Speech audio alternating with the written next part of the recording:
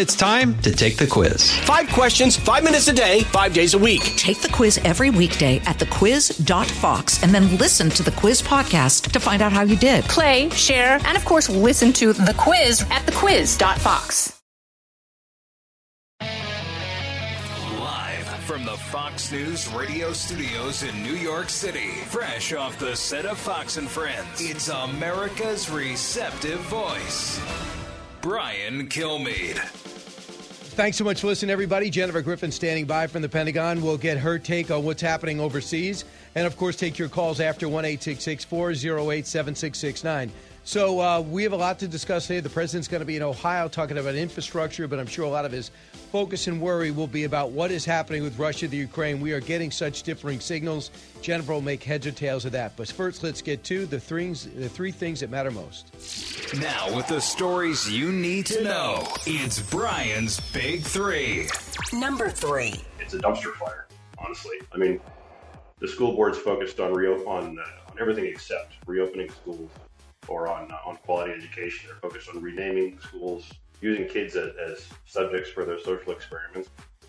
That's Robert Kuttner, a school board member, talking about what's happening in San Francisco. Whacking wokeism and the cancel culture. The first blow, 3 Board of Education members are recalled in San Fran, and an elite sportscaster fresh off the Super Bowl calls it quits. So, to quote her, she can freely speak her mind. We'll talk about it. Number 2.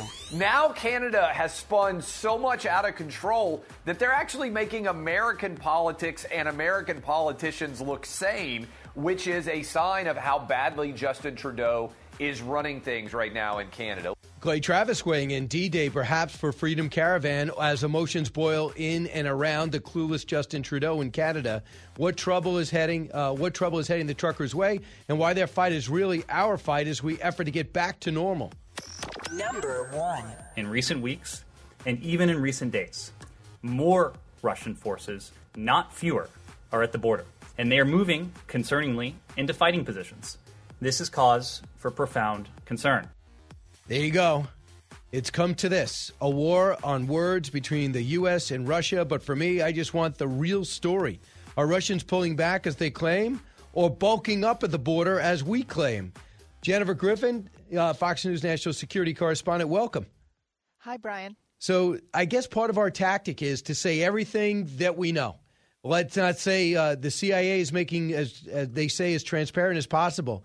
Are we de-escalating or escalating in the Ukraine, or I should say, is Russia escalating or de-escalating in the region? Brian, what we are witnessing right now is, as one U.S. official put it, the most perilous moment for peace in Europe since the Cold War. I would argue back since World War II. What we are seeing right now, and this is based on conversations that I'm having with very senior U.S. officials as well as NATO officials and Western intelligence officials. What we are seeing right now is there was a little bit of a feint by the Russians yesterday to pull a few troops back to their barracks. This was not a significant movement. You've heard U.S. officials, you just heard the NATO Secretary General say that they do not believe Russia is pulling back.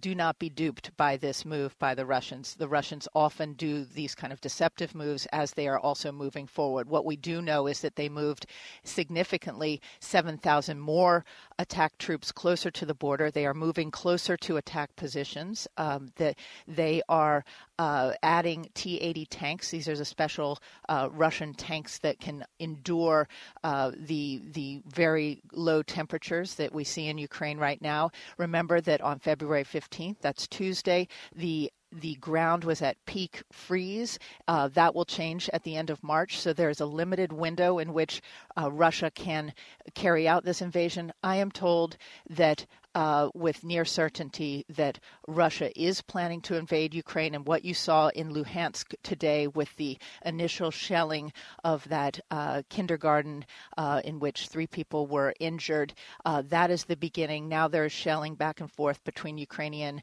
and Russian-backed forces. This we expected when lawmakers were given the classified intelligence briefing 2 weeks ago, this is what was laid out. This was Putin's plan.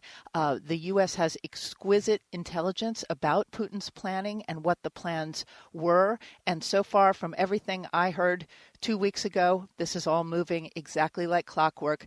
And I sit here at the Pentagon, and I can tell you the mood is extremely sober, and there is a feeling that we are in uncharted territory from here forward. So there's some video out, which you were referring to initially, saying that the Russians are pulling out some of their heavy equipment. There they are, some tanks on rails, and they're pulling back. And then you find out the 7,000 troops, according to our side, have been added, and NATO's backed us up. And then you're referring to this shelling of a kindergarten in the Ukrainian-controlled territory. It took a direct hit by Russian-backed separatists.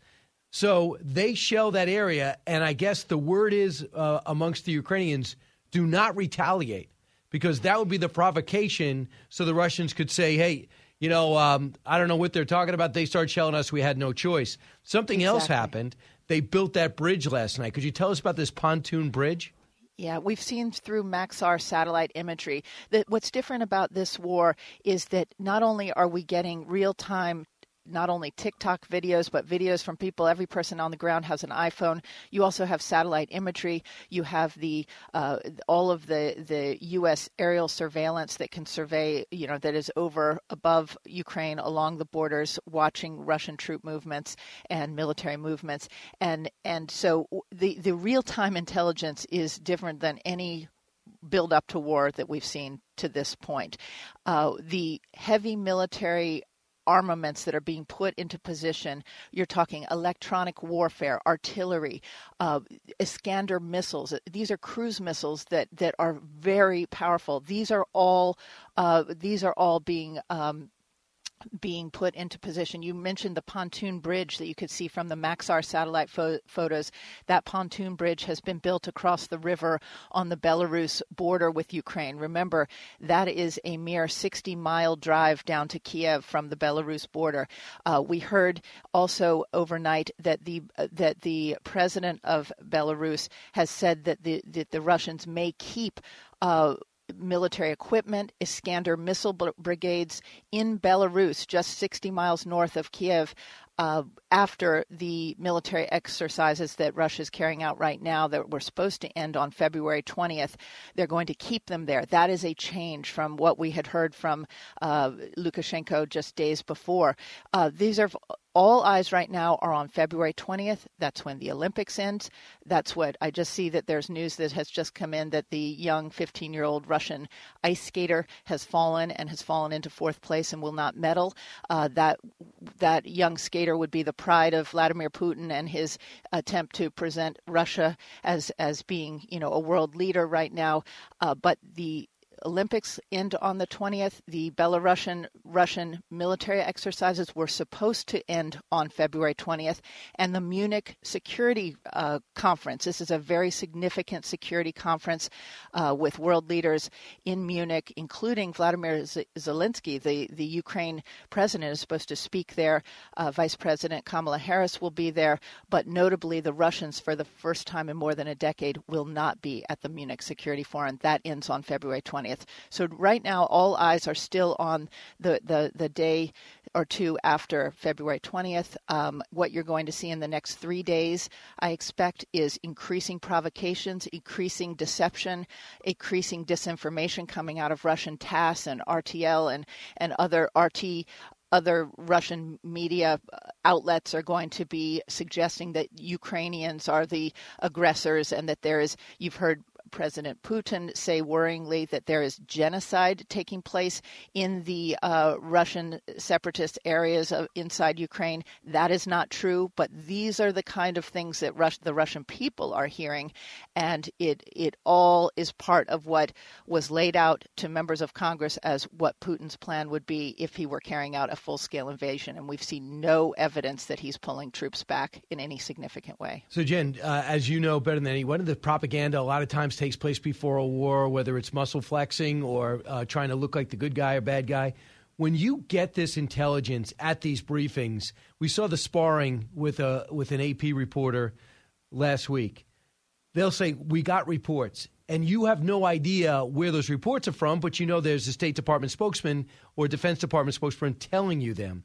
Are we to believe? Are we to believe everything they say, or are they also playing the PR game? Not a PR game, but a deceptive game, a propaganda game, in order to avoid conflict? So, Brian, it's a very fair question. I would tell you, and you've known me for many years now, I've been here for over 14 years in the Pentagon, and what we are being told is not from spokesmen. It is not from this. This is more serious than anything I've seen in my adult lifetime in terms of the. Yes, you're right. It's very unusual for them to be sharing this kind of declassified intelligence with the media, but I think it suggests that there's a great deal of concern that, you know, the president has said, and rightly so, and NATO has said that they will not be sending troops into Ukraine to fight against Russian troops. They do not want a war between NATO and Russia. These are nuclear powers that are, this is not the Taliban. This is not Syria where the U.S. can overwhelm their air defenses.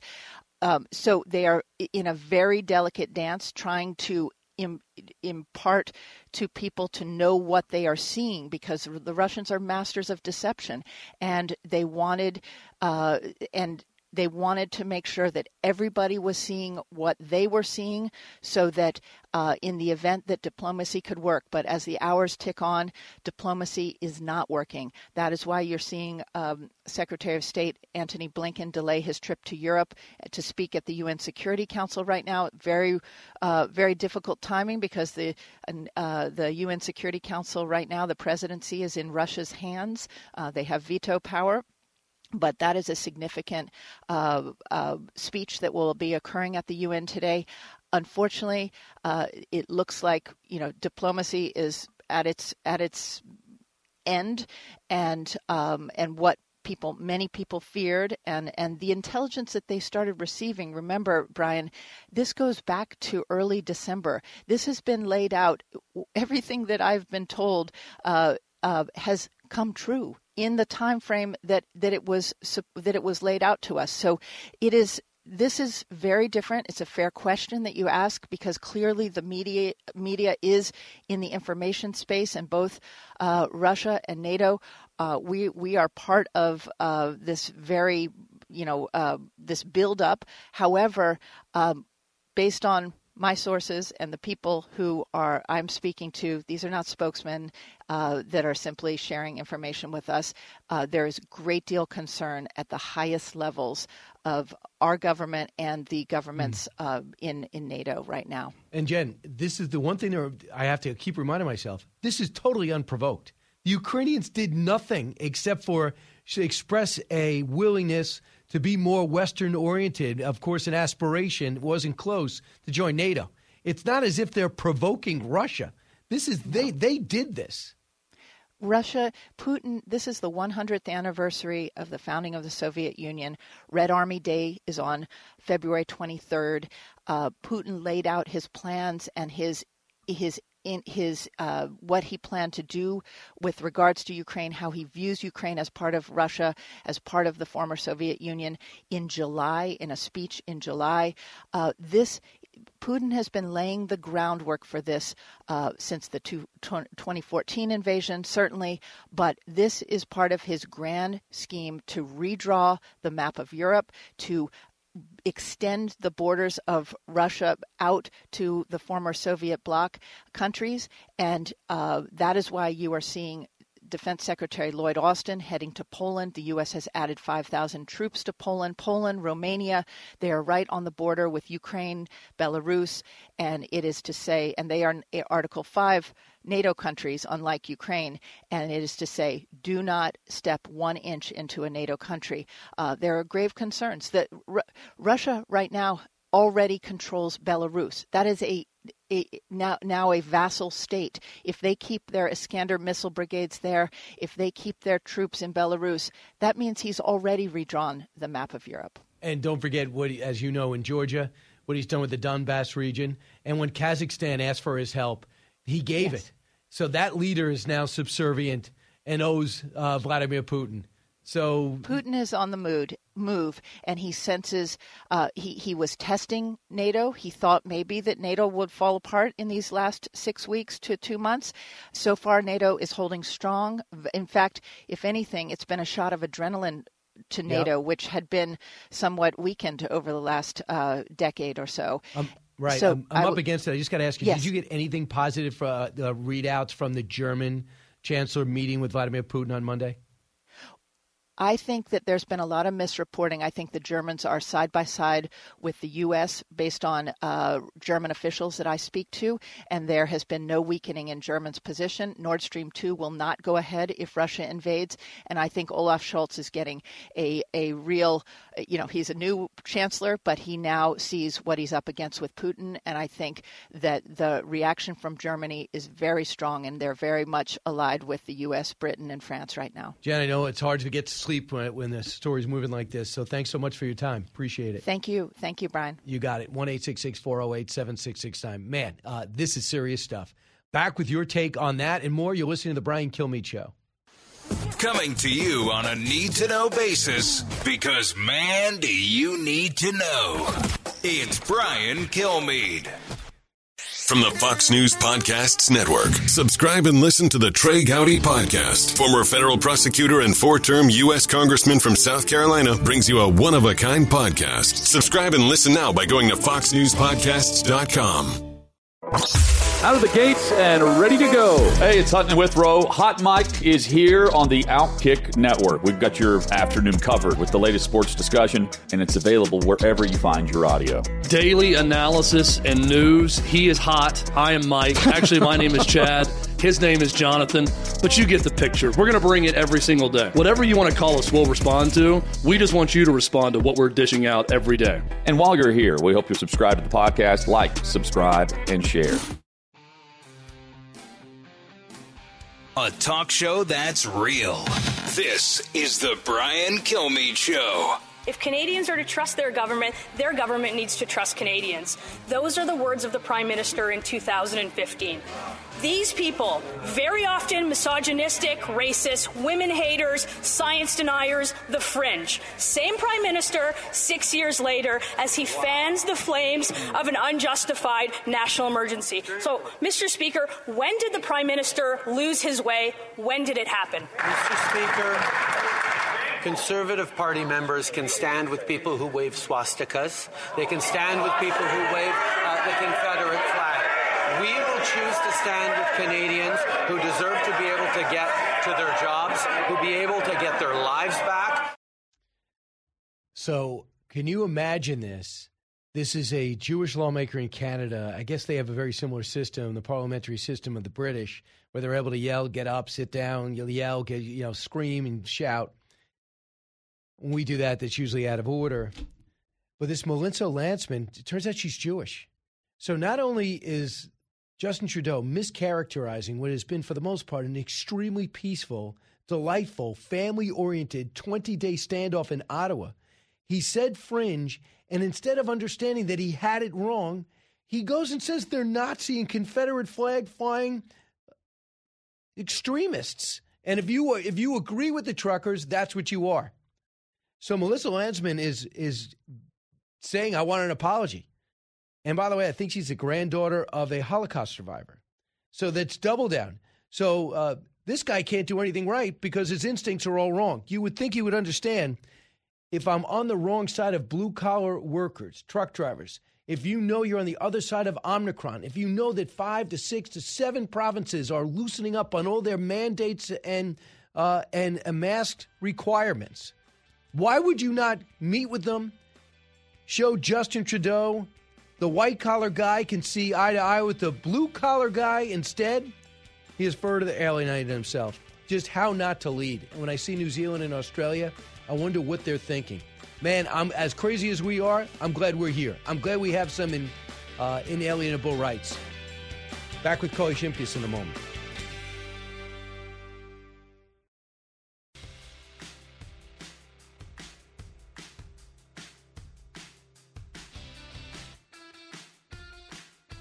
A radio show like no other. It's Brian Kilmeade. This is a factual political discussion that if you give the Republicans the ability to point to Democrats as this super woke culture focused on the wrong things that don't matter to voters, that don't matter to them putting food on the table, that don't matter to their kids going to school, that don't matter to their higher wages, you're going to lose. And it's that simple. So you need to step away from super wokeness. But the problem is they haven't. They're desperately trying to now, and that, of course, is Donnie Deutsch on MSNBC. What am I saying? Of course, you probably never heard of him before, but he's actually he's a guy that just despises Trump. Used to love him. Bless you, Carly Shimkus, who I haven't introduced yet. And he came out and said, "Look, what's happening in San Francisco is emblematic, as the LA Times said, of what is happening around the country in a lot of these urban environments. These woke Board of Education people are discounting the impact of masks and mandates on kids in schools, especially."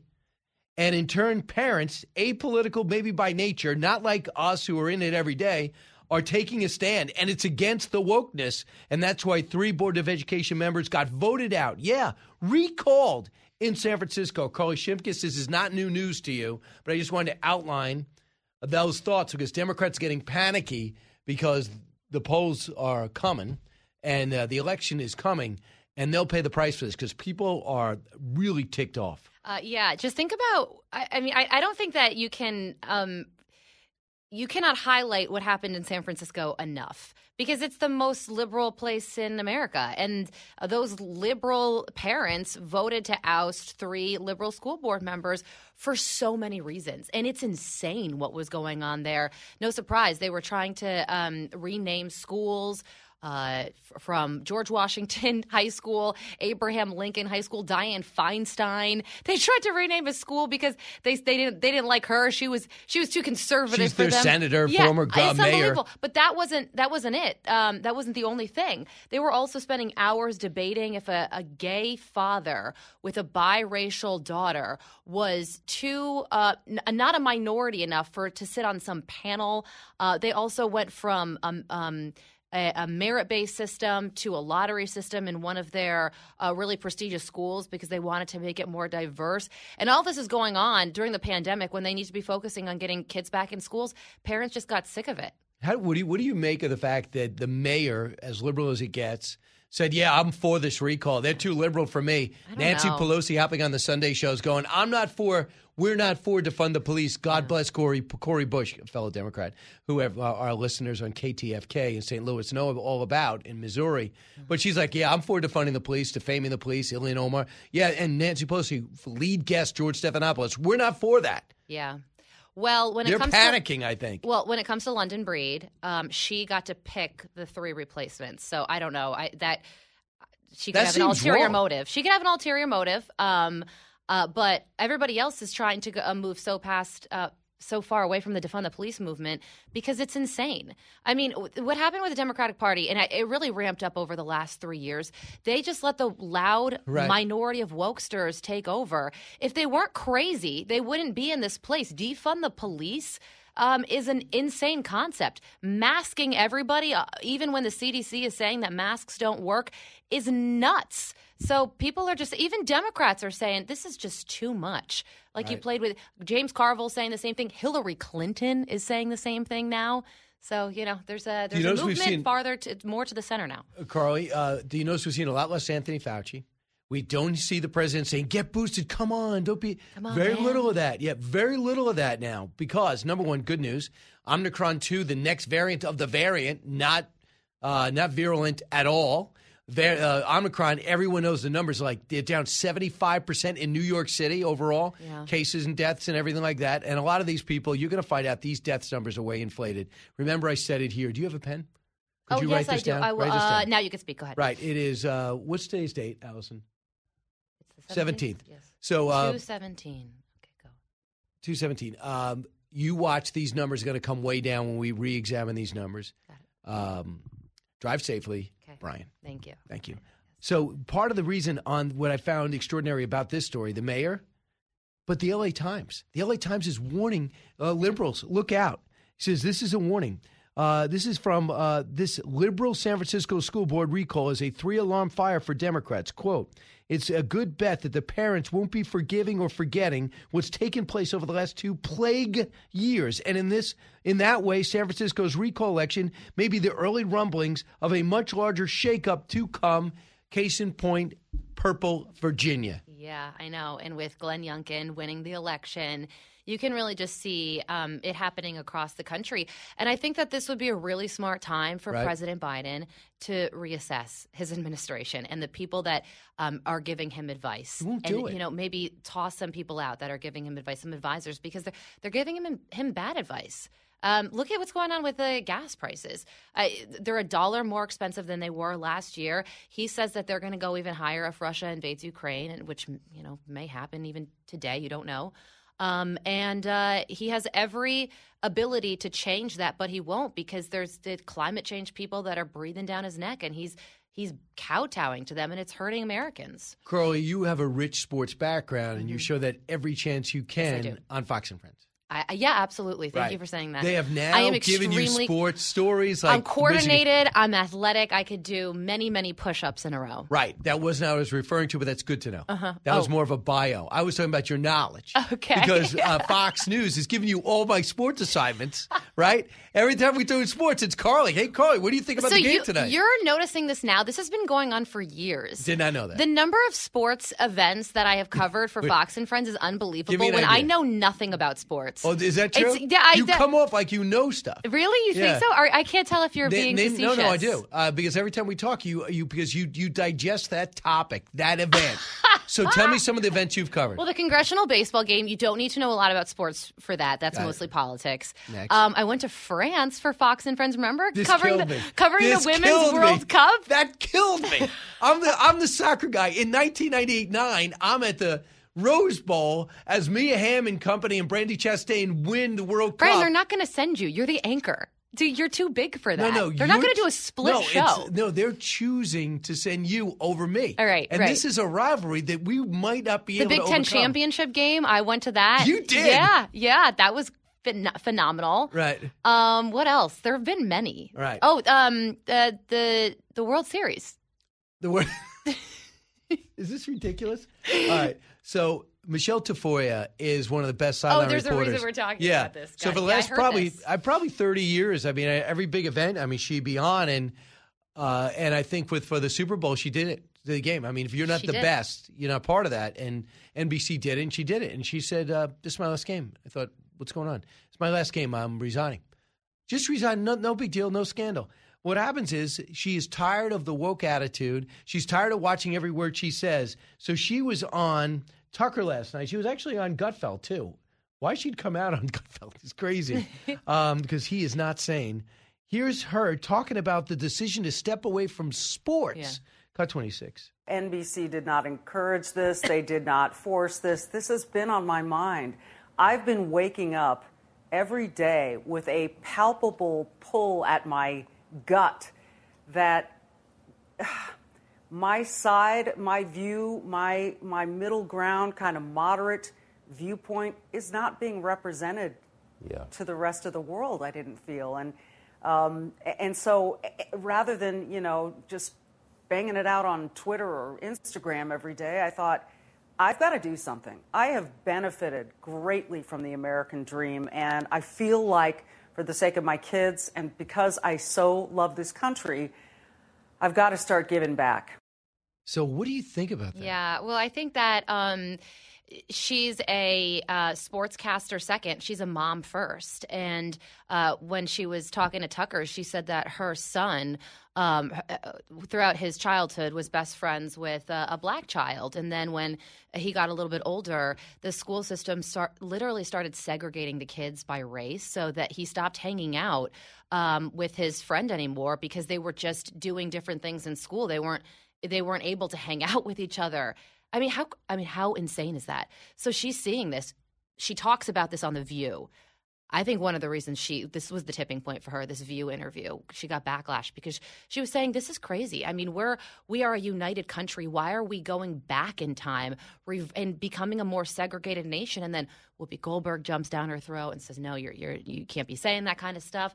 And I think she said enough is enough. I want to speak out. Adam Carolla doing the same thing. I want to speak out and, bring sanity to the conversation again. But Adam Carolla, Bill Maher also doing the same thing. Well, Adam Carolla is the best because he was one of the first to do the podcast because, I'm not working for anybody. I'm going to do my own thing. He had his sponsors come. He does his own thing, mixes it in with stand-up. It's phenomenal. And by the way, one of his best friends is Jimmy Kimmel, and they couldn't be more polar. Still friends? I wonder. I mean, I hope so. I think you can be friends with people who are politically different. I mean, my best friend is as liberal as the day is long. We just don't talk about politics. Right. And we'll put it this way: he would have no problem, but Jimmy Kimmel might have a problem, in my view. So Michelle Tafoya went on to say this. Cut 28. I don't care if I'm attacked. I really am not afraid of that. And I guess I feel like so many people now are afraid. Yeah. And I'm not. Listen, I know there are repercussions for whatever I choose to say.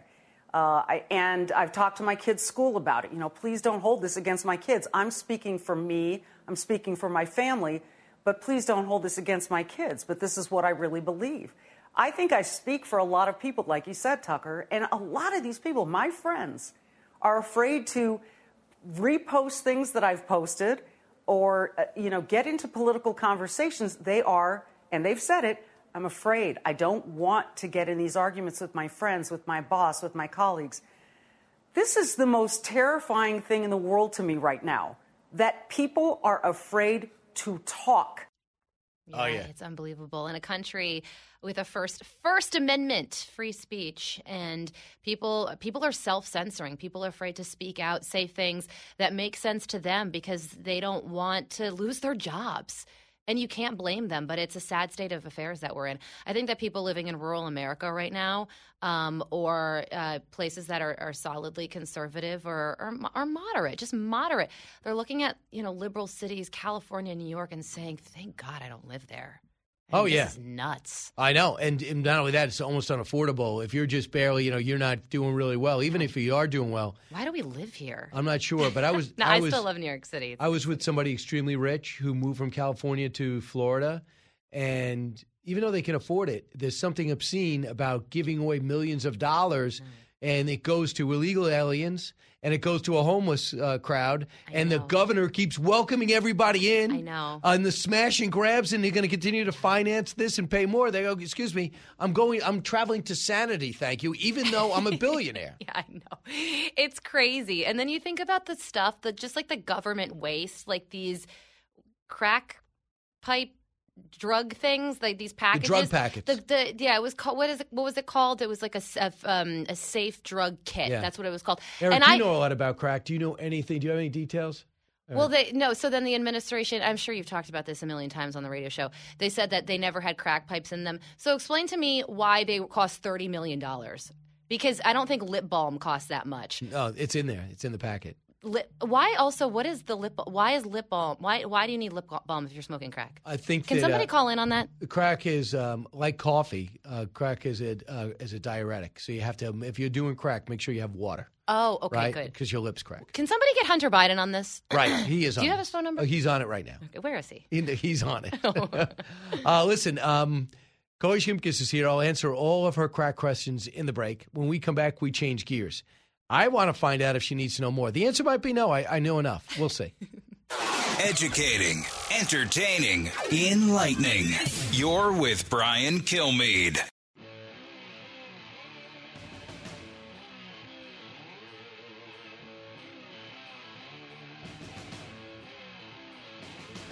The more you listen, the more you'll know. It's Brian Kilmeade. I wish I could tell you when I'm playing again. I want to know, but I don't. My golf activity has been very limited. Can chip and putt really well and hit short irons very well, but I haven't done any long stuff seriously. Still working on the walking part. The walking part is something that I'm still working on, strength and development in that. It takes time. What's frustrating is not at my timetable. I want to be at a certain place, but I'm not. And I just got to continue working. I'm getting better, yes, but as I said, not at the speed and rate that I would like. That's as eloquent and as, and I guess, as verbose as you will hear Tiger Woods. Very honest, and he's always so measured. But he's trying to recover from that car accident. When there's a special coming out on Fox Nation, I should say, with him as opposed to Ben Hogan. Ben Hogan got hit by a bus. Tiger Woods had a devastating car accident. But you can find the similarities in the comeback, that's a special on Fox Nation. But, Carly, with your permission, I'd like to find out if you need to know more. Permission granted. More to know with Carly Shimkus. You got it. Thank you. There you go. Thanks, guys. Go ahead. Okay. Well, I know that you're dying to know about Aaron Rodgers' love life, so here you go. He has split with his fiancée, Shailene Woodley, who's an actress. In a statement, their people said it was an amicable split. It just wasn't working. They're very different people with busy careers, and there were obstacles that they couldn't surmount. They will remain friendly. There's no bad blood, no drama. So Wow. it seems like an infatuation. That Right. has So ended. the quarterback who's going to be a free agent, maybe she couldn't take the instability. Didn't know how many I think millions that he's they're going to make. politically different. Oh. She's like a super lib, and he's anti-vax. What has she been Not in? Do you know? anti-vax, just Big. Oh yeah, she's been in Big Little Lies. Have you ever seen that? No, No. you haven't. Why would I even ask that question? Next. It was a good show. Average person lasts 90 minutes before I love finally this. kicking a snoring partner out of bed. They looked at 2,000 adults. They found the sleep compatibility is important to 78% of respondents. The average person will only put up with snoring partner for 1.5 hours before kicking them to the couch or moving themselves. Unsurprisingly, more respondents will be reluctant to move, confessing they'd ask their partner to do so instead. 90 minutes is you're long suffering. Right. It's like one snore out of my husband, and I'm giving him like the elbow. What about you leaving? Me leaving? Yeah. I'm not snoring. Well, I'm just saying, but you're bothered by it. I'm not the snorer. Right, but you're bothered by it. You wake him up to tell him to move Yes. because you can't sleep. Because he's the one at fault, Brian, you see. But it's not like they wake up. They just, like, adjust. They?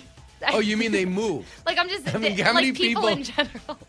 How many people are you talking about? How big is your survey? How big is the Carly Shimkus survey? It's hard to know their names. Yes. And the pronoun they want to be referred by. Can we move on? Next. A Florida high school star basketball player was declared to be the tallest teenager in the world when his 7-foot, 5.33-inch height was verified by the Guinness Book of World Records. 7 feet to over 7 feet tall. Does he play 7.5. basketball? Does it say it there? Yeah, he's a basketball star. I'm reading this for Star. cold, so I don't really know the details. Yeah. He is from Quebec. Wow, Canada in the news a lot. So it's not me that's the tallest high schooler. I was very tall, though. You were tall? Oh, Did indeed. it bother you? No, it didn't bother You like me. being tall. The only thing that bothered me was that I wanted to do gymnastics when I was in high forget it. school. When I was little, like very Right. young, and my mom was like, "Carly, you're 5'7" in second grade. Right. That's not in the cards for you." So Did you play sports? you could hurt yourself. I ran cross country pretty seriously. Oh, yeah. wow. I played soccer a little bit, dabbled in that. Did you run? Do you run all the time still? I want to convey that I am a sports star, Brian. Thank you. From the Fox News radio studios in New York City, giving you opinions and facts with a positive approach. It's Brian Kilmeade.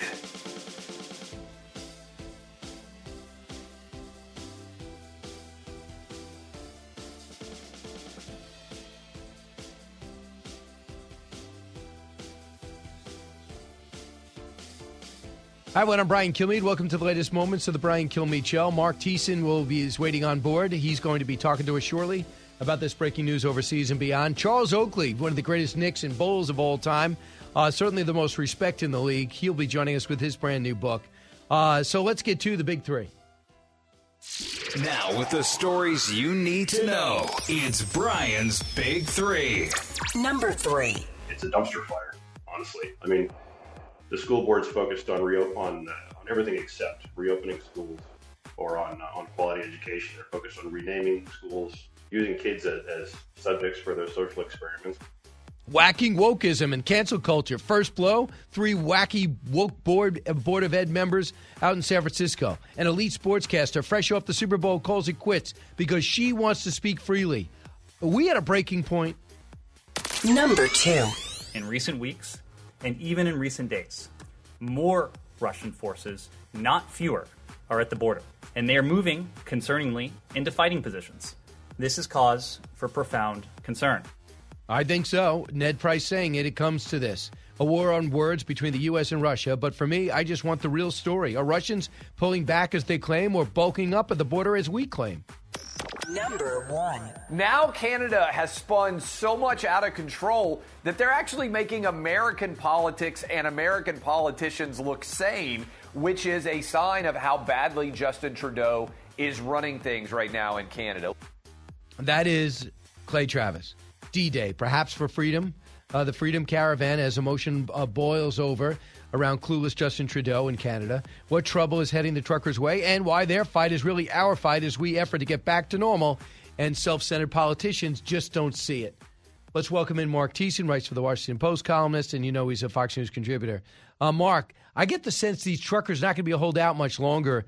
They're going to lose their license. They're going to lose their trucks. They're going to get jailed. They're going to have their accounts frozen. As abhorrent as that sounds, that's China-like. It's abhorrent. I mean, Canada is a COVID police state. We have north of our border what is becoming a totalitarian dictatorship. That's not an exaggeration. I mean, and by the way, you know, the all these media people here in the United States cheering them on. Remember the outrage that they when President Trump cleared protesters out of Lafayette Square, and they said this is what authoritarian regimes do. This is outrageous. Now they're cheering on Justin Trudeau. Is not only is he going to clear them out of in front of the Parliament, the exact same thing, but he's going to seize their bank accounts of people who are supporting them. He's going to take their licenses away, put them out of work, destroy their lives. I mean, what on earth are they doing? And people, the same people who are criticizing Trump, are cheering them on. And this is not as if the Omicron is not fading into the wilderness. Omicron 2 is nothing. So we really have turned the corner. And if there's another variant, if this administration can't get ahead of it, it's their problem, not ours. We're done. We're done listening. And if you look at what's going on right now, this would be such an easy thing for Justin Trudeau to do. Go out, meet with the blue-collar men and women, see the families out there. Instead, what he points out is there was somebody carrying what he claims was a Nazi flag. Listen to this, cut one. If Canadians are to trust their government needs to trust Canadians. Those are the words of the Prime Minister in 2015. These people, very often misogynistic, racist, women haters, science deniers, the fringe. Same Prime Minister 6 years later as he fans the flames of an unjustified national emergency. So, Mr. Speaker, when did the Prime Minister lose his way? When did it happen? Mr. Speaker, Conservative Party members can stand with people who wave swastikas. They can stand with people who wave the Confederate flag. We will choose to stand with Canadians who deserve to be able to get to their jobs, who be able to get their lives back. It turns out her grandmother was a Holocaust survivor. So you really think that she would be standing with somebody who had a swastika? Everybody's been seeing that footage. If there is some crazy in the middle there that doesn't represent that movement. So here's the thing, Brian.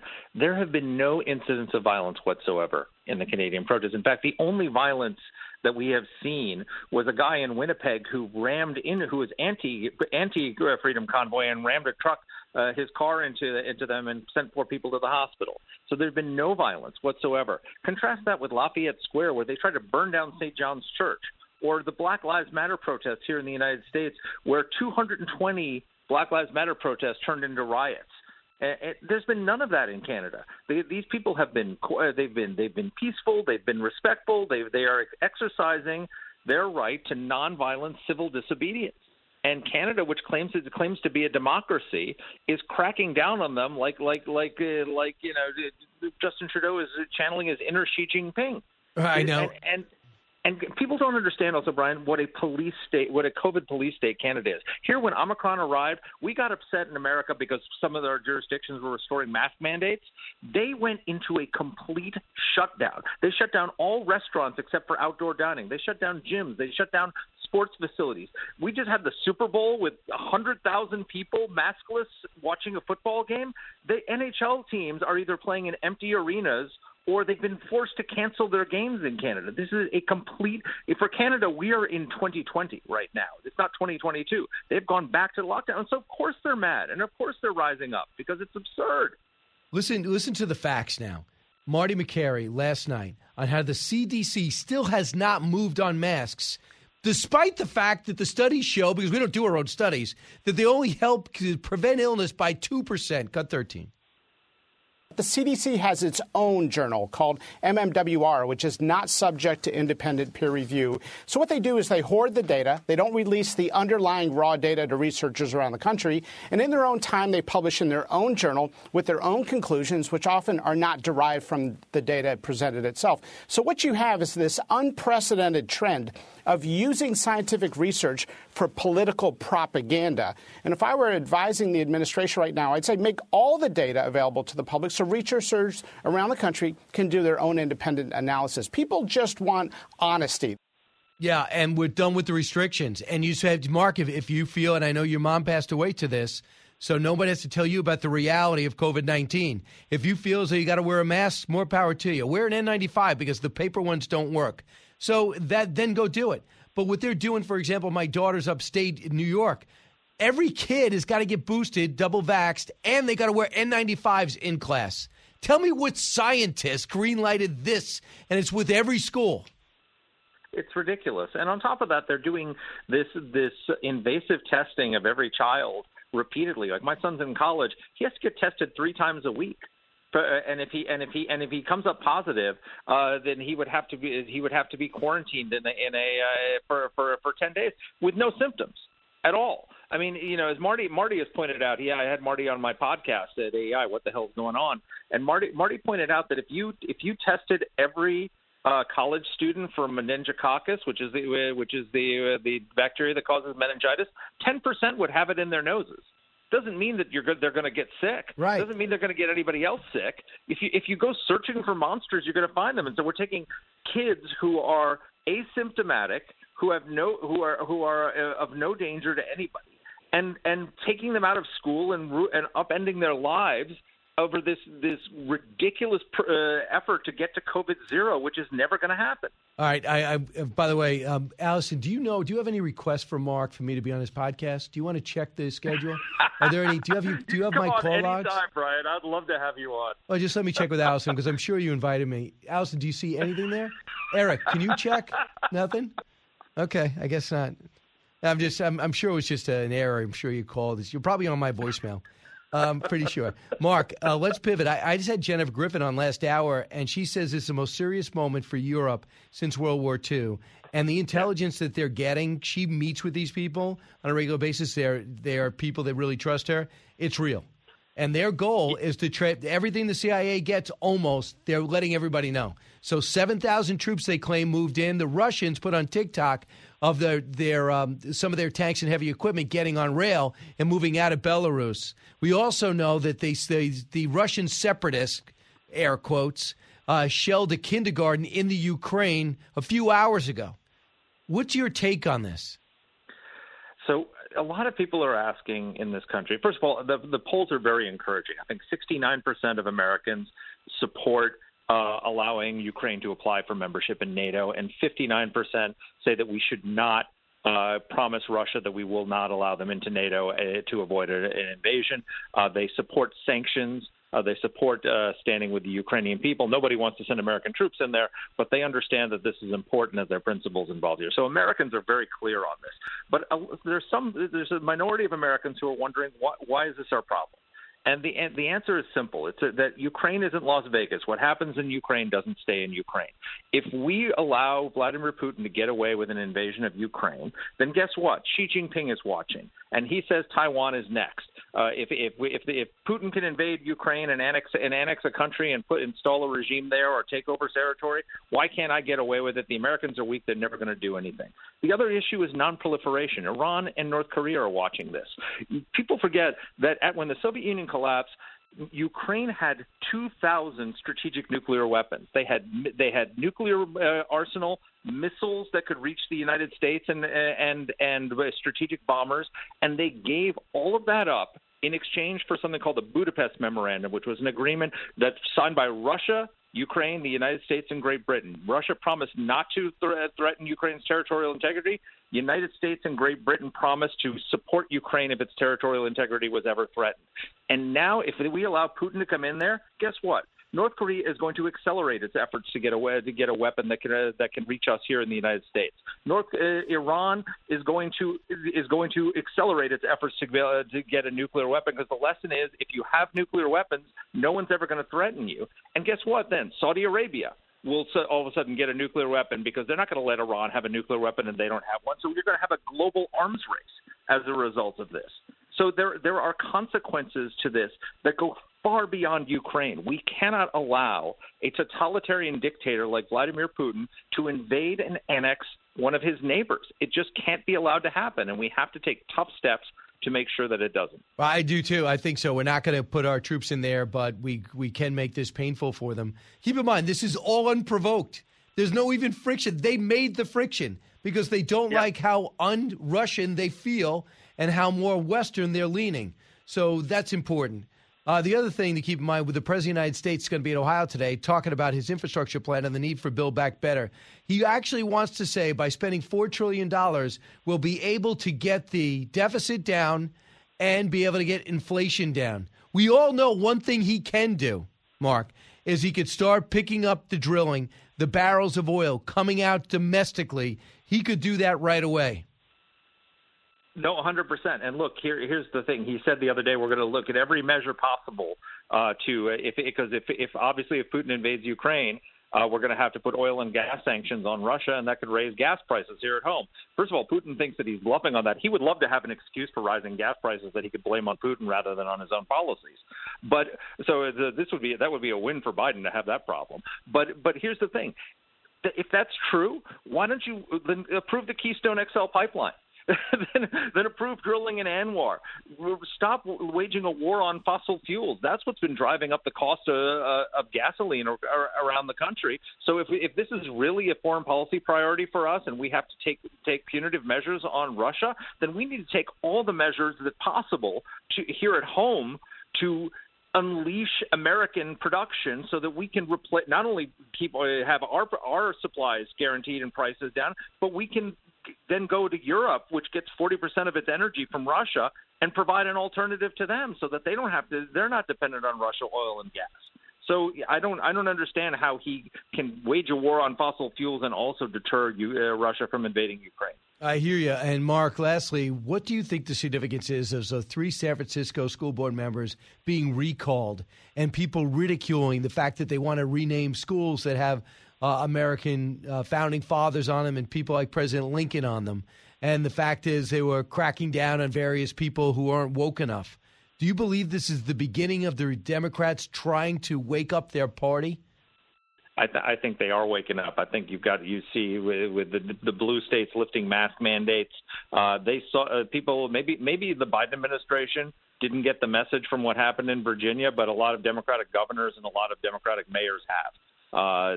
You also see the mayor of San Francisco suddenly backtracking. She used to support defunding the police. Now she's for funding the police.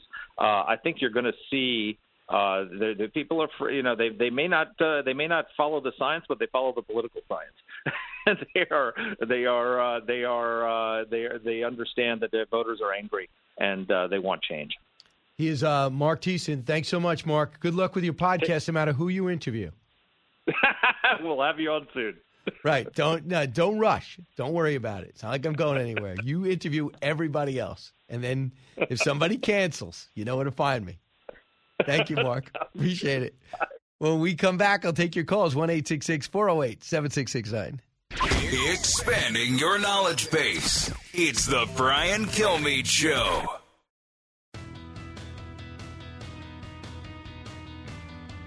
If you're interested in it, Brian's talking about it. You're with Brian Kilmeade. There's nothing other than saying a lawyer didn't tell us that his firm had done some work and that he was billing Hillary Clinton for some of his time. That's it. That's it. And the notion that somehow this guy, he kind of did a pleading where he twisted the facts like a pretzel to throw a bone to the right wing. And, of course, they've taken this little bitty bone and they've tried to make it into a side of beef. In a way, it's almost better to have him out there by himself with independent ability to bring it. Because if, in fact, Merrick Garland shut it down, it would forever be, oh, look what happened. he was on the verge of finding that Hillary Clinton had, was in the Trump Tower looking under Trump's bed. But if, in fact, this keeps going the way it's going, he's going to twist in the wind and eventually die and go away. The people who believe what they're saying on that one cable news channel, they're going to believe it if they say Donald Trump lost 150 pounds and is trying out for the gymnastic team. Yeah, you mean the only news channel people are watching, Senator Claire McCaskill, who failed and lost because she was not answering the will of her constituents? Real quick, they're talking about the Durham report. It's amazing what Hillary Clinton tweeted out, and I will actually take a look at that and break that down. But first I want to go to Chuck listening online in Montgomery, Texas. Hey, Chuck. Chuck, you want to talk inflation? All right. Cannot get through. All right. We'll put the phones on hold for now. So basically, Hillary Clinton finally addressed the Durham findings from on Friday. And what she said, here is, what Fox News and what Donald Trump are saying is try to overwhelm what's happening with Donald Trump scandals, to I paraphrase. They said, here's a Vanity Fair article. This tells the real story. But Vanity Fair bends over backwards. It's so obvious if you read the initial documents that the Durham report talks about a tech firm who worked for her and worked for the White House at the time that actually was probing into Trump Tower. That is spying on Trump Tower. But there's more to it. I get it. But it was a total whitewash. And they said the New York Post is an example of this. Not even the New York Post. How about the Wall Street Journal? Now you have a problem with the Wall Street Journal, Fox, and the New York Post? I know you have a problem with Donald Trump.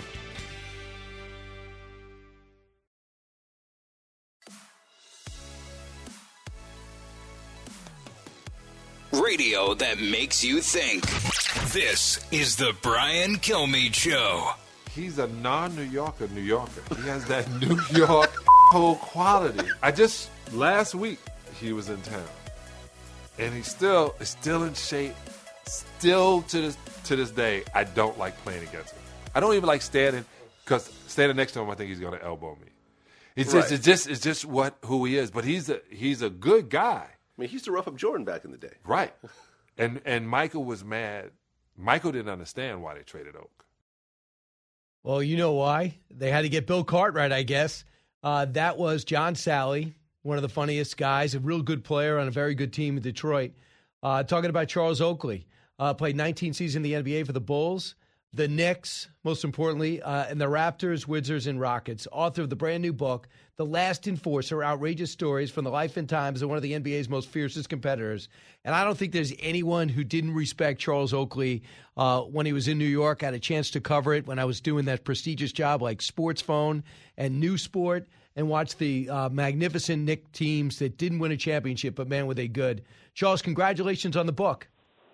Thank you. Glad to be on your show. And, Sally, he was a fun guy. It's a lot of story about me and Sally, but, Sally's a hard-working guy, though. I know we got our ups and downs, but I like Sally more than I like Charles Barkley. I know. By the way, you don't like Charles Barkley, does not understand why you don't like him. Here's what he said, cut 43. Charles Oakley doesn't like me, which is no big deal. I don't like him or dislike him. I don't think about him. He's not important enough for me to think about. He don't like me. I have no idea why. So why don't you like Charles Barkley? He said I'm not important, so why should I like him? But no, he think about me, because he know if he come in the room and I'm in that room, he gonna have to leave that room. So he thinking about me. Really, Charles? What happened? Yeah. What happened? Yeah. Well, it go back a long ways. When he smacked me on my face when he played for Phoenix, I don't play with people like that. And, he's had great talent. I understand that. He on TNT talking a lot of smack, and I guess that's what he had to do to be on TV. But I don't talk smack. If I got some aggressive about something, I do that. I mean, like I say, that's Charles Barkley, and, it's cool. Like I said, if he walk in the room, I'm in the room, he going to leave before me. I watched you play for 10 years. I was able to, at that point, they let the press sit under the basket. So I know how hard you played. And the first time I saw you, Charles, I was doing play-by-play in color for the CW Post basketball team. And Virginia Union. We played them. You were the scorer, and you were I expected you to average 30 in the NBA. and you had more rebounds. You were more of a power forward, but I mean, you were dominant in the middle. And Post was an elite Division II team. Well, you know, in this book I talk a lot about, but when I came to the league, the Virginia Union, Historic Black College, I had to adjust. I mean, I'm playing with Michael Jordan and some other scores, so my game wasn't trying to come in, I'm a Division II player of the year, that. I'm coming to show them I can change my game. I can play with anyone. Right, and you're willing to earn it. You came from a rough neighborhood. You talk about having to take 3 buses just to get to high school. Where did the gumption go to go through this? A lot of kids would be like, you know what, I can't afford this, or I'm not going to go for 3 buses to get to school. Why were you determined to get through it and then get to college? I didn't want to let my grandparents and my mother, all my aunts, and my sisters and brothers, I didn't want to let no one down because, getting up to see your mother, get up to go to work, had to catch 2 buses herself and make it sacrifice for the kids, and, to do better, get something meals on the table for us on the weekends. Because basically, when your parents working 2 jobs, basically you had the big meal on the weekend, and during the week you had to eat what you could eat, No, I hear you. So you were Division II Player of the Year, to over 2,379 points, 1,600-plus rebounds. Did you know you were destined for the NBA, and what was it like being drafted by the Bulls when you were? Well, in the book I talk about my journey. I didn't know. At the time, when I was in Cleveland High School, Cleveland was real bad. And so I chose to go to Virginia Union. I only came home one time in 4 years because it was getting to be a bad time. All my friends were getting in trouble, going to jail, on the street, selling drugs. And I escaped it when I went to college. I didn't want to be close to home. I didn't want to be 2 hours away. I want to be 8 to 10 hours away. So I couldn't just drive home on the weekend and see the family. But it was just about going to school and finding new friends, and I did. I found a lot of new friends at Virginia Union. So you get drafted by the Bulls. What was your first thought about the roster, and why did you hit it off so well with Michael Jordan, who wrote the foreword to your book, Charles? What was it about your game that he respected? Matter of fact, talking about Michael Jordan, we just talked this morning. It was just my awareness that, hey, I'm from a small school. I know I have to come in and work. I have to compete every day and show them that they drafted me for a reason. They made the trade for a reason to bring me to Chicago to help build that team. And, even though we didn't win a championship, I think that I was something that the foundation, like I came to New York for the foundation. And I think that when we get a foundation, then you knew Chicago was going to win sooner or later. But unfortunately, I wasn't there. But, you can know they was going to win a championship because Michael was peaking in his game. They got Scott and Horace, and you see the chemistry start coming together. Yeah, and then we watched The Last Dance again, and wondered what you thought. So you missed the championship run, but you brought him to the doorstep, got traded to the Knicks, and then battled the Bulls the whole time. Here's Patrick Ewing talking about you, Cut 41. The coaches around the league are starting to give him the recognition that he deserved and the respect that he deserved. I think he's definitely one of the best power forwards in the game. That was him when playing. But you were not enamored with Patrick. Do you think that's accurate, that you saw there were times when he was not as dominant that he was in college, and you thought the effort was sometimes lacking? I think he, in his book I talk about, hey, everybody have an opinion. Scotty had an opinion about Michael, and I think he's the GOAT. I don't think Patrick the GOAT or the Sinners are, not even top 10 players that still is the GOAT. But my thing with Patrick is, I was just saying, the IQ for basketball, that if you watch film, you go back, and the way that I was watching the highlight of the day, and this one of my thing I was saying, like when Akeem got double teamed, we was in the finals, he threw the ball out to the rookie. My thing with Patrick, I didn't think he trusted us enough because he always shot, and when he got double teamed, he still shot the ball. And when you shoot out double team, that means you don't trust the players or you're a little selfish. But my thing is, he played hard, but not hard as I think he played in Georgetown. I mean, that's my opinions about him. So if he have an opinion about me, it's okay. I have no problem with that. You always said it like it was. But with Patrick in particular, would you tell him when you were playing, like, hey, man, we're open. You got options. You didn't have to double. Well, Patrick, then he get a little moody. Patrick it wasn't an easy guy to play with, first of all. Everybody in the city that's why the management offered him a D-League job. He should have been more of a big brother to everybody, but he wasn't. So I think to win a championship, you have to go through adversity. he never wanted to challenge that. And you think about Kobe, Mike, LeBron, Magic, Bird, they all went through adversity. I mean, if you're a beat writer in New York, you know what I'm talking about because he never gave nobody nothing to write about. So it's part of his basketball game, too. Right. Jeter was the same way.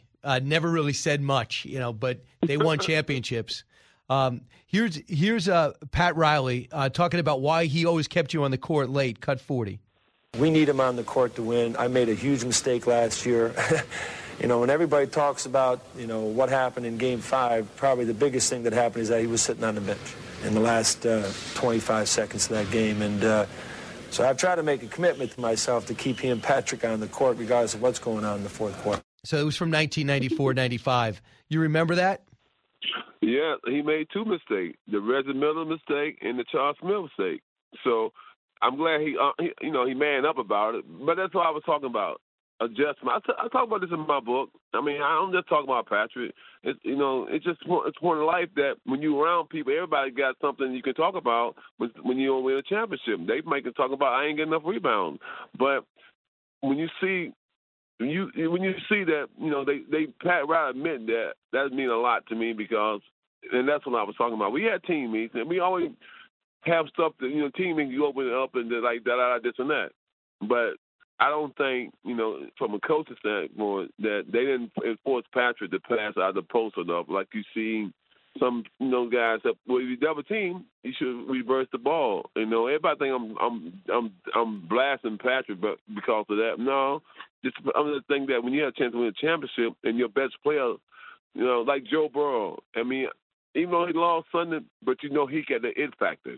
He got the it factor, and them type of guys who he put that team on his back this year, Cincinnati. He didn't win it, but you can see that he got them there and, had a chance to win. We went down to the last, minute and 5 seconds, sure. 25 seconds. No, I hear you. And I just saw so many great players. It seems to me, Charles, you're the expert, but basketball's changed so much since you played. I mean, there's not the physicality anymore. There's really no big men dominating. And that was the big attraction with Shaq and Akeem Olajuwon and Patrick Ewing and Alonzo Mourning and you on the power. There was a much more physicality of it. Do you like it better when you played, or would you like to play in this era? I think I can play both eras, but that's the big question. There's a big debate these days because the younger guys will be saying if they turn and start competing, start comparing us to the 80s and 90s. We don't play that. We play sexy. So it's a global league. I hate to get into it with the younger guys. I mean, it is what it is. We had no tattoos. They got all the tattoos. We didn't shoot a lot of threes. They shoot a lot of threes. We made free throws. They missed a lot of free throws. So it's a here and there. So however you want it, you want to go to the movies or you want to go to Netflix. So everything has changed since back in the 80s and 90s. So, the games is kind of hard to watch sometimes. They don't take responsible for, turnovers and free throws. And I think that's important. Them possession of 4 or 5 turnovers in the fourth quarter and missed 5, 6 free throws, that wouldn't have happened in 8 and 9 because if you couldn't shoot free throws, you didn't play the last 3 minutes of the game. Charles Oakley, my guest. Charles, another time we crossed paths, I got the word Charles Oakley's opening up a car wash. And I go, great. Yeah. I go, is he going to be available for interviews? And I go, yeah. So I get in the car with my shooter. I go down there. And you were washing cars. You didn't want anything to do with the press. You're like, I got a business to run. So I mean, that's the hard work at me. Work comes first. But my thing about I always gave the press, an interview. I might have just said that, let me watch these cars, but I never turned y'all away. That's true. So this one incident comes. So people, by the way, if you love basketball, love sports, you will love this book. Frank Isola is a great writer, and he wrote the book with you, and he was your beat writer. He got banned from MSG, I think, too, by the Knicks. So James Dolan throws you out of Madison Square Garden. Everyone saw the scene. It's part of the reason, which I believe the word is, that a lot of superstar players don't want to go to New York because you are so respected around the league and the way he treated you. Here is how it sounded. Cut 44. Charles Oakley is involved in something. They need security in a big way. Security is there. Oakley now being taken off. And this is an ugly thing to see about a guy who played here for over 10 years, a terrific player. Oakley and the Knicks organization have not seen eye to eye recently. Oakley has been very critical about them. The organization not happy with that, so it hasn't been a good relationship over the last several years. You hear some fans chanting Oakley. He was a beloved player, and Oakley pushing off there, obviously upset at something. So, Charles, they escorted you out of the building. What happened? Yeah. It was crazy. I mean, it just came out of nowhere. It's like getting hit from a blind side, but I don't know what happened. All I know, I was sitting there ordering some popcorns and a Pepsi and talking to the fans. Next thing I know, here come 8 guys walking up on me and telling me I have to leave. I'm like, for what? They sort of grabbed on me. My thing, I was trying to protect myself. Number 2 is, this is so embarrassing for the NBA and their fans to see something like that. This man is consistent over. He keep messing with people, throwing people out, banning people from coming in there. And I played with his dad. It was nothing like this. I don't know. The NBA, they got a problem. He's a problem for the NBA. My thing is, you're not winning, but you're embarrassing the league. Year after year, you keep embarrassing the league about something, or a ticket, or somebody said something to you. Don't come to the game. It's just skin that thin. Stay home. Yeah, anyone who yells at James Dolan, gets thrown out of the game. And I guess he doesn't like you were critical. They try to throw you out. And the whole crowd starts chanting Oakley because they love you at the Garden. Anyone who watches you play just appreciates the way you play. Here's Dolan explaining himself. Cut 45. We need to keep the Garden a place that's comfortable and safe for everybody who goes there. Anybody who comes to the Garden, whether they've been drinking too much alcohol, they're looking for a fight, they're abusive, disrespectful to the staff and the fans, they're going to be ejected and they're going to be banned. Because everybody has a right to come to that game, to come to those games and enjoy them. And no one has the right to take that away from everybody else. And in this case, that did happen. We are going to put the ban in place, and hopefully, won't be forever. Where does it stand? Where does it stand? Wow. He sounds like he already had a drink, the way he sounds. Where it stands? Stand. It's still the same. We in court. We're going to let it play out. And he's just over the top. I mean, you sell alcohol, number one, and you're an alcoholic. You shouldn't even be around alcohol because you've been to the clinic. And you calling someone else like they got a problem. How you know when someone got an issue, you got to have a drink with them. So it's just a lot of BS, and I wish it wouldn't happen because the fans deserve a lot more. And like I said, long as this man on the team, ain't no superstar going to come there. You'll get a lot of B players in free agency, and you're going to have to overpay players. Right. And, they should have signed Lonzo Ball this summer. They needed a guy who can control a team, a guy who's a leader. But they don't want to come. They're struggling right now. They don't have a leader. They just have a lot of guys young who all looking at the rim. And until they get somebody to be a leader and can define guys like this New York, and you got to play. They've been losing so long, and the fans just, last year they were so into them, and this year it's a letdown. How can you go from 10 games over 500, 10 games under 500, and you paying guys maximum money? And think about the ticket prices. The Last Enforcer, the name of the book. If you love sports, you will love this book. Charles Oakley, it was a pleasure watching you play. Congratulations. I hope it's a huge bestseller.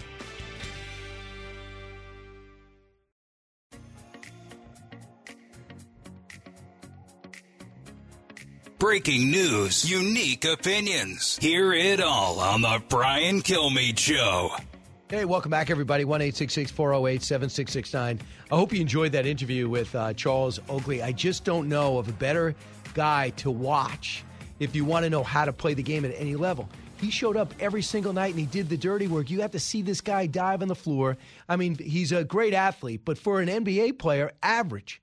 But what he did was strong as a mountain and would dive for every loose ball and play hard every single game. He was worshipped at the Garden, worshipped in Chicago, and that is why Michael Jordan wrote the foreword on the book. The guy, he said he talked to him today. So I think it's pretty important. The other thing I wanted to relay is just how out of bounds Eric Adams was. Eric Adams came out yesterday and said basically the critics in the newspapers are because they're critical of him and the way he's been running the city over the last 6 weeks since he took over is because there wasn't enough diversity among newsrooms. Have they been around newsrooms lately? They've never been more diverse. It has nothing to do with him being black. What Eric Adams said and should have said is, I went up to Albany. I wanted to get rid of the no cash bail to make this city safe. You know what I got in return? A big no. a non-starter. That makes New Yorkers more in danger. And I should have read off the list of all the lawmakers, white, black, or in between, that were standing in the way of a safe city. Don't attack newspaper people for writing the story about you not getting success up in Albany. Blame the people that deserve the blame. I appreciate you trying. Live from the Fox News radio studios in New York City, fresh off the set of Fox and Friends, it's America's receptive voice, Brian Kilmeade. From New York, heard around the country, heard around, Brian Kilmeade Show. Thanks so much for listening, everybody, and continue to grow. We added a couple affiliates this week and hopefully a few more major cities. It's always a privilege to expand our audience. Now, a lot of people just listen on the podcast, and that's great. I have a lot of people come up to me for the first time and not say, hey, I listen on the radio. They say, I get your podcast. Whatever works for your lifestyle, we appreciate you listening, and we try to bring you the best guests and most insight at all times, knowing what matters, what's close to you matters most.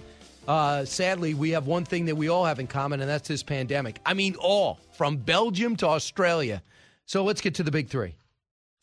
Now, with the stories you need to know, it's Brian's Big Three. Number 3. It's a dumpster fire, honestly. I mean, the school board's focused on on everything except reopening schools or on quality education. They're focused on renaming schools, using kids as subjects for their social experiments. Whacking wokeism and the cancel culture. The first blow through 3 whack jobs Board of Education members in San Francisco. Well explained. Number 2. In recent weeks, and even in recent days, more Russian forces, not fewer, are at the border. And they are moving, concerningly, into fighting positions. This is cause for profound concern. No kidding, Ned Price. It's come to this, a war on words between the U.S., Russia. But for me, I just want to know the real story. Are Russians pulling back as they claim or bulking up as we claim? Number 1. Now Canada has spun so much out of control that they're actually making American politics and American politicians look sane, which is a sign of how badly Justin Trudeau is running things right now in Canada.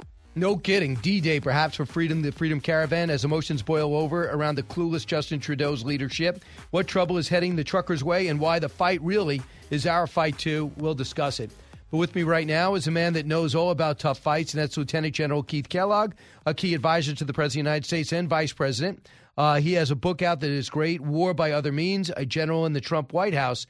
General, right now in the Biden White House, we are looking at a tactic where they are letting us know almost all the intelligence they get, they claim. They're saying if the Russians are bulking up, if they're building a bridge, if they're pulling back, they're letting everybody know. Do you think this tactic has been effective to this point? Hi, Brian. Brian, thanks for having me.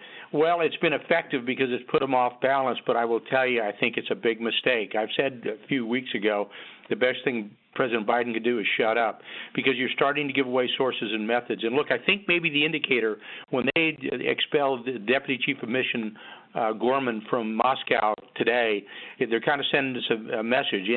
And when you talk a lot like that and give up a lot of information, I think it's a huge mistake. And I think they've done that.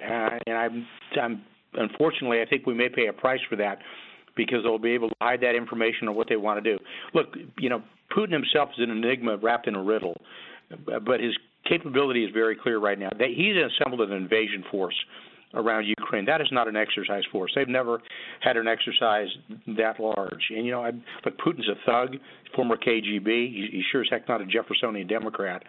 But he's got a clear intent in mind, and he's clearly got Ukraine in his sights. So he built a bridge last night, a pontoon bridge that would go from Crimea to the heart of Ukraine. We claim he added 7,000 troops. They showed video of tanks and trucks being loaded into rail and being brought out of Belarus. We also know that somewhere the Russian separatists, which makes this dicey and gray, and maybe it's perfect for Vladimir Putin, shelled a kindergarten last night. So I just gave you those 3 things. You might have people that might say that what I just said was wrong, but I could just tell you what I've been told and what the reports are. If I gave you that, what do you do now if you're the Ukrainians, and what do you do now if you're NATO and the U.S.? Well, to start with, what you do with NATO is there's not much you can do because Ukraine's not a NATO partner with Article 5 in Understood. place, meaning Understood. an attack on one is attack on all. So you kind of stuck there with the NATO position. We're kind of doing the right thing, but we should have been doing it over the last year, is continuing to pour armament into Ukraine to make him very, very formidable fighting force. This is something that we started to do in the Trump administration. We gave them like the Javelin anti-tank missiles, which are the best in the world. But we should have been doing that heavily in the last year out there. And look, it's typical for the Russians and the separatists to do that. They're not they don't fight by the same rules that we are used to in the West, but you have to look through their lens and see what they're trying to do, and they're trying to find an excuse to go in there. And I think that's really what you're seeing when you shell schools or fight in the separatist areas. I think they're looking for a reason to go. And that's what they're trying to find right now. So I think if I was a predicting guy, I'd say he's got a capability. If he wants to go, it's just a matter of days, not weeks, before he does something. Brian, you can't keep a military on a tether like that for a long time, because with maintenance issues, logistics issues, training issues, personnel issues, they start to wither. And you've got to make sure they're ready to go. So if he doesn't use those forces in the near term, a week or 2 weeks, then he, in fact, is going to have to start withdrawing them, only because they'll start losing capacity and capability. I know you're a war fighter and not necessarily a diplomat, but in things like this, we always hear about face-saving measures. So if he does not want a bloody war, which by all accounts, it will be bloody, of course he'll win, but it will be bloody, and the occupation will be worse. And evidently it's going to divide families in Russia. Russia is really kind of torn by this. Having said that, what is a face-saving measure that you think the West could live with? Yeah, and this is hard to say, because anytime you talk about Russia, especially here in the United States, you get a Pavlovian response, and everybody just kind of goes off the rails on it. But this is one where you need to think strategically and say, okay, it's almost like you're telling Ukraine, you almost want to be a little bit like Finland, Finlandization, meaning you're a sovereign nation, but you're an independent nation, but you're non-aligned. You're not aligned with the West. You're not aligned with the East. Finland's been able to negotiate those trails for a long time. And maybe that's what you tell Ukraine. This is where you want to be. And at the back end of that, what you're trying to do is then continue to build them up militarily.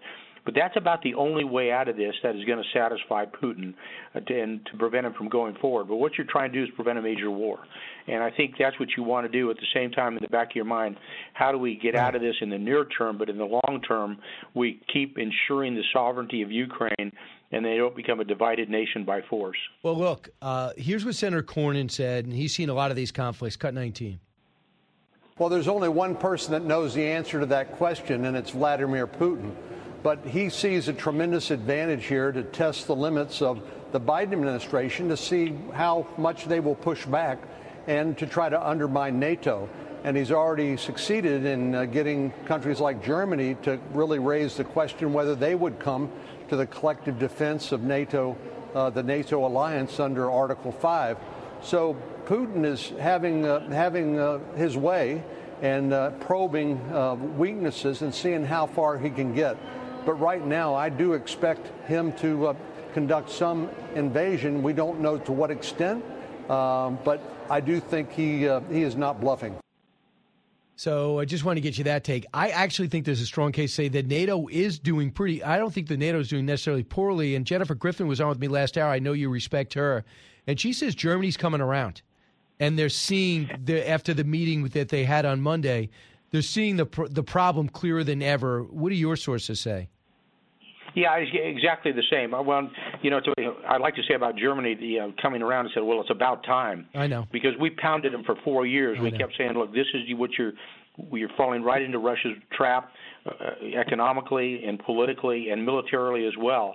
And they're starting now to see that, hey, these guys are a big threat. Yeah, they are to them. And the problem was Joe Biden gave Putin a little bit of a green light when he talked about it. Well, maybe we'll talk about if it's a limited incursion. Well, a limited incursion gives them a huge green light. But the Germans have a long ways to go.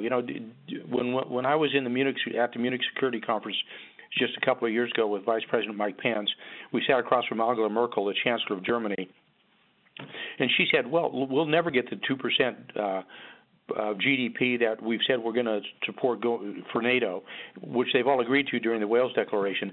She thought because of our contract with our people. And I said, wait a second. You all agreed you go to 2% GDP. Everybody does, and if you do that, then you are a formidable foe to the Russians.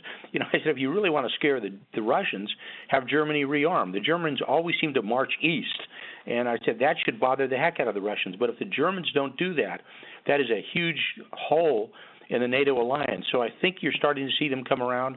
I think the new Chancellor Scholz might see that. And there's a little bit of breath of fresh air, but we'll have to see what they're going to do. But if Germans come around, that'll bring the rest of the alliance around as well. Only 1/3 of the members of NATO contribute 2% of their GDP, which they all agree to defense measures, and they're supposed to be doing that. And Germany is the biggest laggard. But what can you do in sanctions to get their attention? Individuals around Vladimir Putin take their visas, prevent them from traveling. They'll still from some countries outside Europe and outside NATO that would allow it. I mean, what would get his attention besides the SWIFT financial system, which they say is not on the table? Yeah, Brian, I hate to say this, and I've seen it for 4 years because I saw it not only with Russia but also with Iran. We did it with other countries as well. Sanctions really don't work because they find ways to get out of the sanctions. The best way you handle guys like this who are strong autocrats is you handle them with forceful messaging. Even that means picking up the phone and being tough in critical situations. You send them a message. You know, I remember when Syria, when they had Russian mercenaries attack U.S. positions a couple of years ago, we killed about 200 Russians. And because at the start of it, they said, well, that's really not Russians attacking. It's other, adversaries. And we killed them and we knew it because we picked up on the intel on it. And President Trump picked up the phone and called Putin and said, look, I let you get the rest of your forces get back across the river. I probably should have killed them all. That sent a pretty clear message to Putin that we're not going to screw around. And we sent messages like that when we killed Soleimani or when we went after Baghdadi. You've got to send a strong message. You can't use verbal messages that say, well, a limited incursion might be okay. And unfortunately, Biden was very strong in his last message just the other day. Right. But the trouble is all of his history has shown just to be the opposite. So he's going to face a huge test here if, in fact, the Russians go into Ukraine, and then what's his response going to be? Right. And I don't think sanctions are the right answer because they haven't worked in the past. Look, if they decide to back off, it's a major win for the president and it's a major win for the West. But if they don't, it is such a huge loss. That means extreme diplomacy at the highest level for a sustained period of time did nothing to stop one of our three main foes. And that means all bets are off for the foreseeable future, which means forget Democrat or Republican. You're talking about legitimate peace. Yeah. Hey, Brian, it's just not one, it's three. Look what we've done, and we've let China, when the incursions in the air defense identification zone of Taiwan, they constantly push the envelope there. We haven't done anything there. We're letting Iran probably get a nuclear breakout, and that's defined as having a nuclear weapon within a year. They're probably heading that way. So you're not facing one foe. You've actually encouraged three foes: the Russians, the Chinese, and the Iranians. And that's my fear. And when that happens, then we're facing three enemies, not one. And you're absolutely right. If they back off, then I think it's going to be a win for NATO, a win for the president as well. I just don't see Putin doing that. I just think he's a bit of a thug, to say the least. And I think he's going to keep pushing for an advantage. And I understand that Secretary Blinken was up with the UN, and in his comments to that, the Russians are just looking for a pretext for invasion. I think he's right, and I think our intelligence shows that as well. And the Ukrainians have been told to stand down, even though they shelled a kindergarten today. First off, what do you tell the troops about who Russian separatists are as opposed to Russian regular army? Well, I mean, we still don't know what the heck a Russian separatist is. So a Russian separatist is the same as being in the Russian army. It's just a different contract for them. These guys, they're all part and involved with the Russian army because they're supported by the Russian army. They're probably led by former retired Russian officers or non-commissioned officers as well. These people are just not standard people that you find as, well, this is just a small insurgent group. This is a very strong force that is supported by the Russian military. That's how the Russians do it. That's what, when you look, and I'll give you the offshoot as an example. In Syria, they put a group called the Wagner Group, which are mercenaries, into Syria to help President Assad. And they'll do the same thing in Ukraine. In fact, what I'm hearing through my sources, is that they've pulled a lot of the Wagner group. These are basically the mercenaries under a guy named Prigozhin, who's actually good friends of Putin. They pulled a lot of them out of Syria and put them into Ukraine. Well, that's a good indicator right there what he's trying to do. Yep. And by the way, the chief American envoy to Russia, Ambassador John Sullivan, has been told to leave the country. The government has expelled the deputy U.S. ambassador. Unbelievable. So this is where we're going. The president just said an invasion's likely. It's just an odd tactic, something we don't want, but keeps calling for it. I think it's throwing, to a degree, the Russians off balance, but let's see if it stops them. General Kellogg, thanks so much. Thanks, Brian. Thanks for having me. Always great to talk to you. Listen to the Brian Kilmeade Show. Back in a moment. Don't go anywhere. Brian Kilmeade will be right back.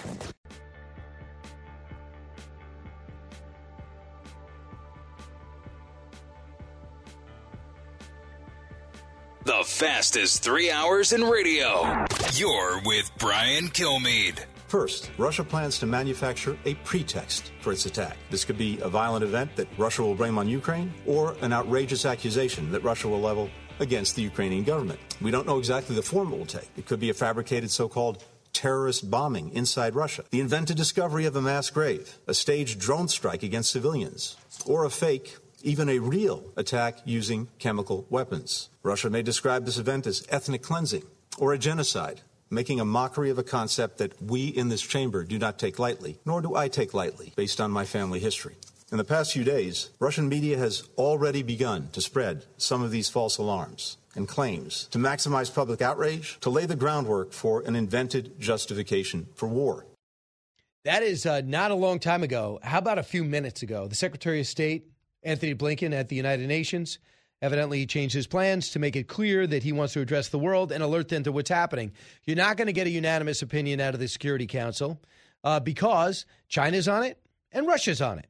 So I love, to me, when the Secretary of State comes down and addresses the United Nations, you know it's serious. Number two, there's nobody who was better at this than Nikki Haley, who really spoke from the heart, did not be leaning heavily on notes as Anthony Blinken did. But that's as active and as energized as I've ever heard Anthony Blinken. Their hope is, and it's pretty clear, if we keep telling you what our intelligence says, my hope is you won't do it. If you know this guy is outside a bar and he's going to come in and punch you, and then you beat him to the bar and you go, I just want to tell you, there's a guy who's going to do a sneak attack on me. He's going to punch me in the face. The hope is the guy will keep hearing that you've been warned and he won't come in. Russia yesterday mocked the U.S. because we came out and said Russia's going to attack on the 16th. Their Russian ambassador denied the country was set to invade yesterday, which has ended up being true. And they said, wars in Europe rarely start on a Wednesday. As far as Russia is concerned, I can assure you there will be no attack on Wednesday, and there will be no escalation in the coming weeks either, or in the week after that, or in the coming months. If you just think about how this country was on such a different track when Boris Yeltsin was there, and I know he had a drinking problem and he was not a great leader, but we were not looking at them as enemies. And remember, Barack Obama said, they're not an enemy. Nobody would say that now. Nobody. That's how things have changed. Can't show weakness. I know we want to pretend people are civilized, but this guy is not.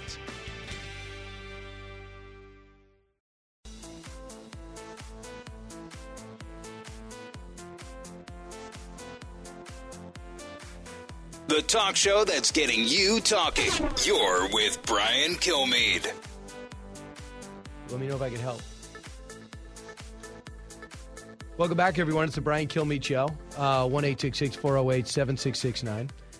It's time to try to bring in my next guest, John Hariri, Joanne Hariri. He joins us now to talk about focus and focusing on what needs to be done. Joanne, welcome.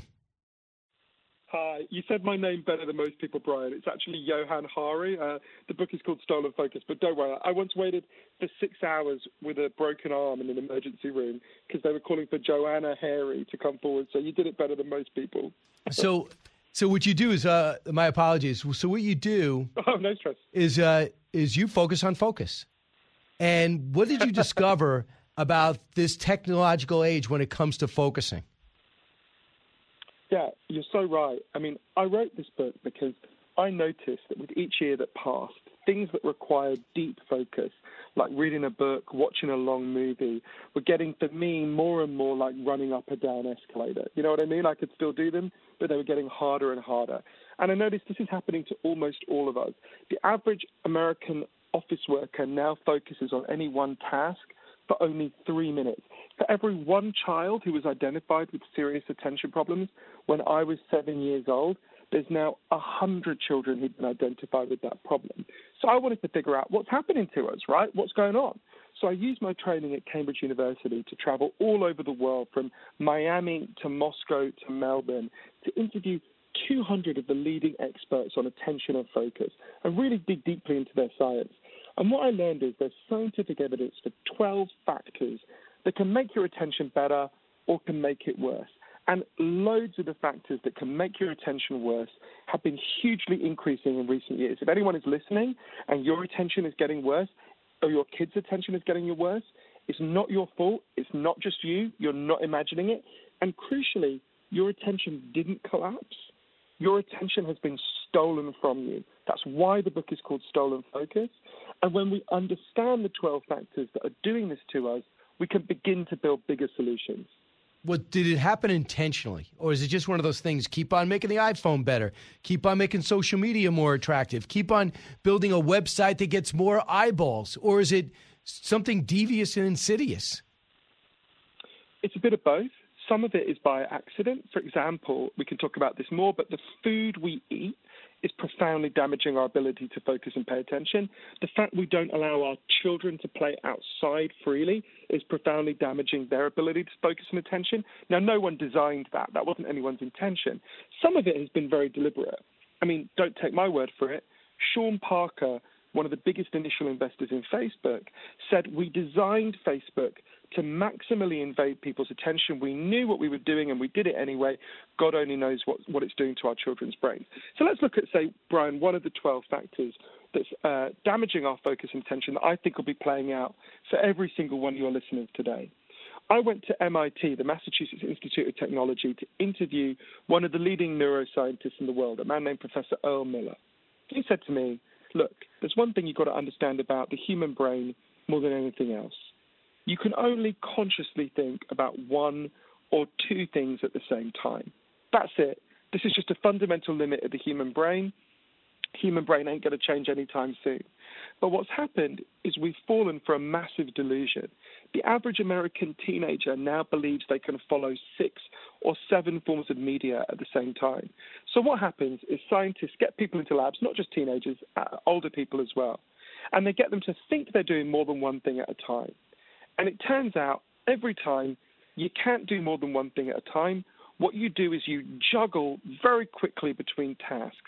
And it turns out that comes with a really big cost. Just like eating KFC comes with the cost that you gain weight, trying to do more than one thing at a time comes with something called the switch cost effect. When you try and do more than one thing at a time, you will do all the things you're trying to do much less competently. You'll make more mistakes. You'll remember less of what you do. You'll be much less creative. And this isn't a small effect, right? The one study, for example, found that just being interrupted a lot while you're working is twice as bad for your intelligence and attention as getting stoned on cannabis. This is a really big effect. This is why Professor Miller said to me, we are living in a perfect storm of cognitive degradation at the moment as a result of being constantly interrupted.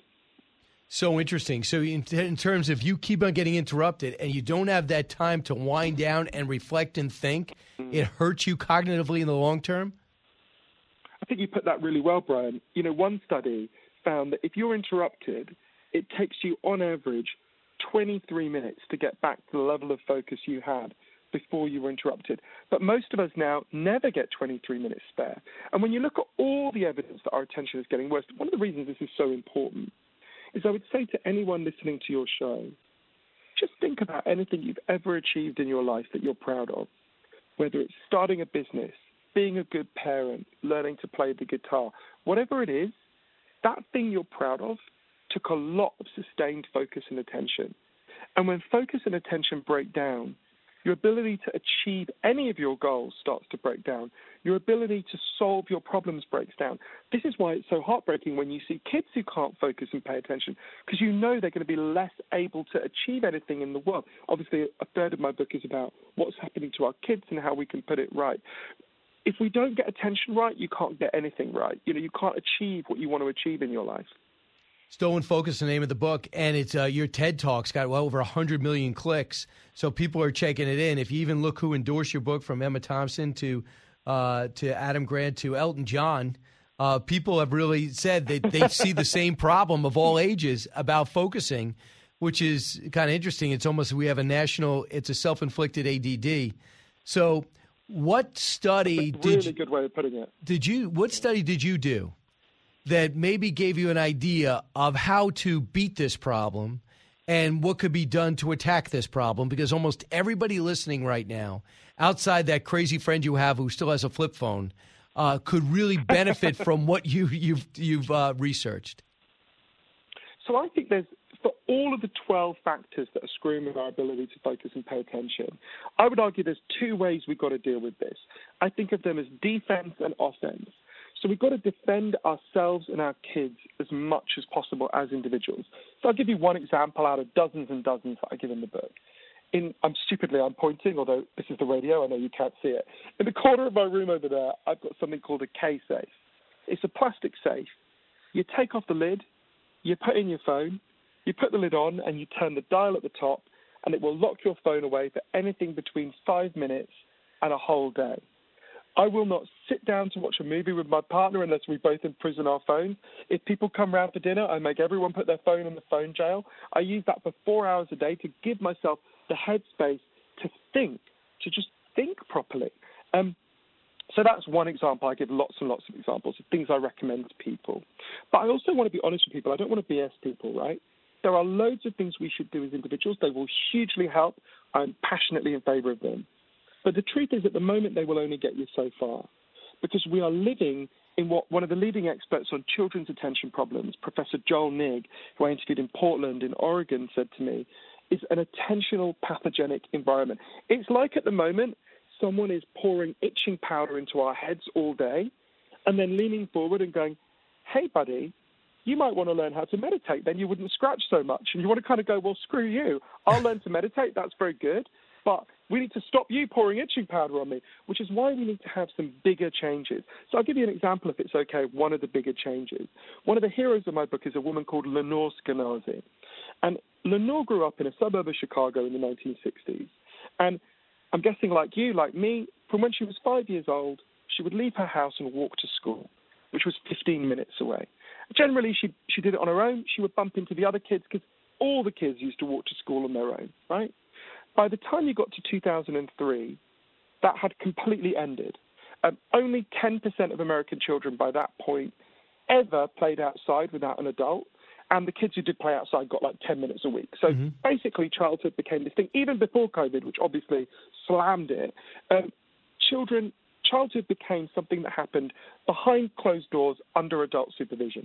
And it turns out that childhood we have lost contained loads of things that was essential for children to be able to focus and pay attention. To give a really obvious one, exercise.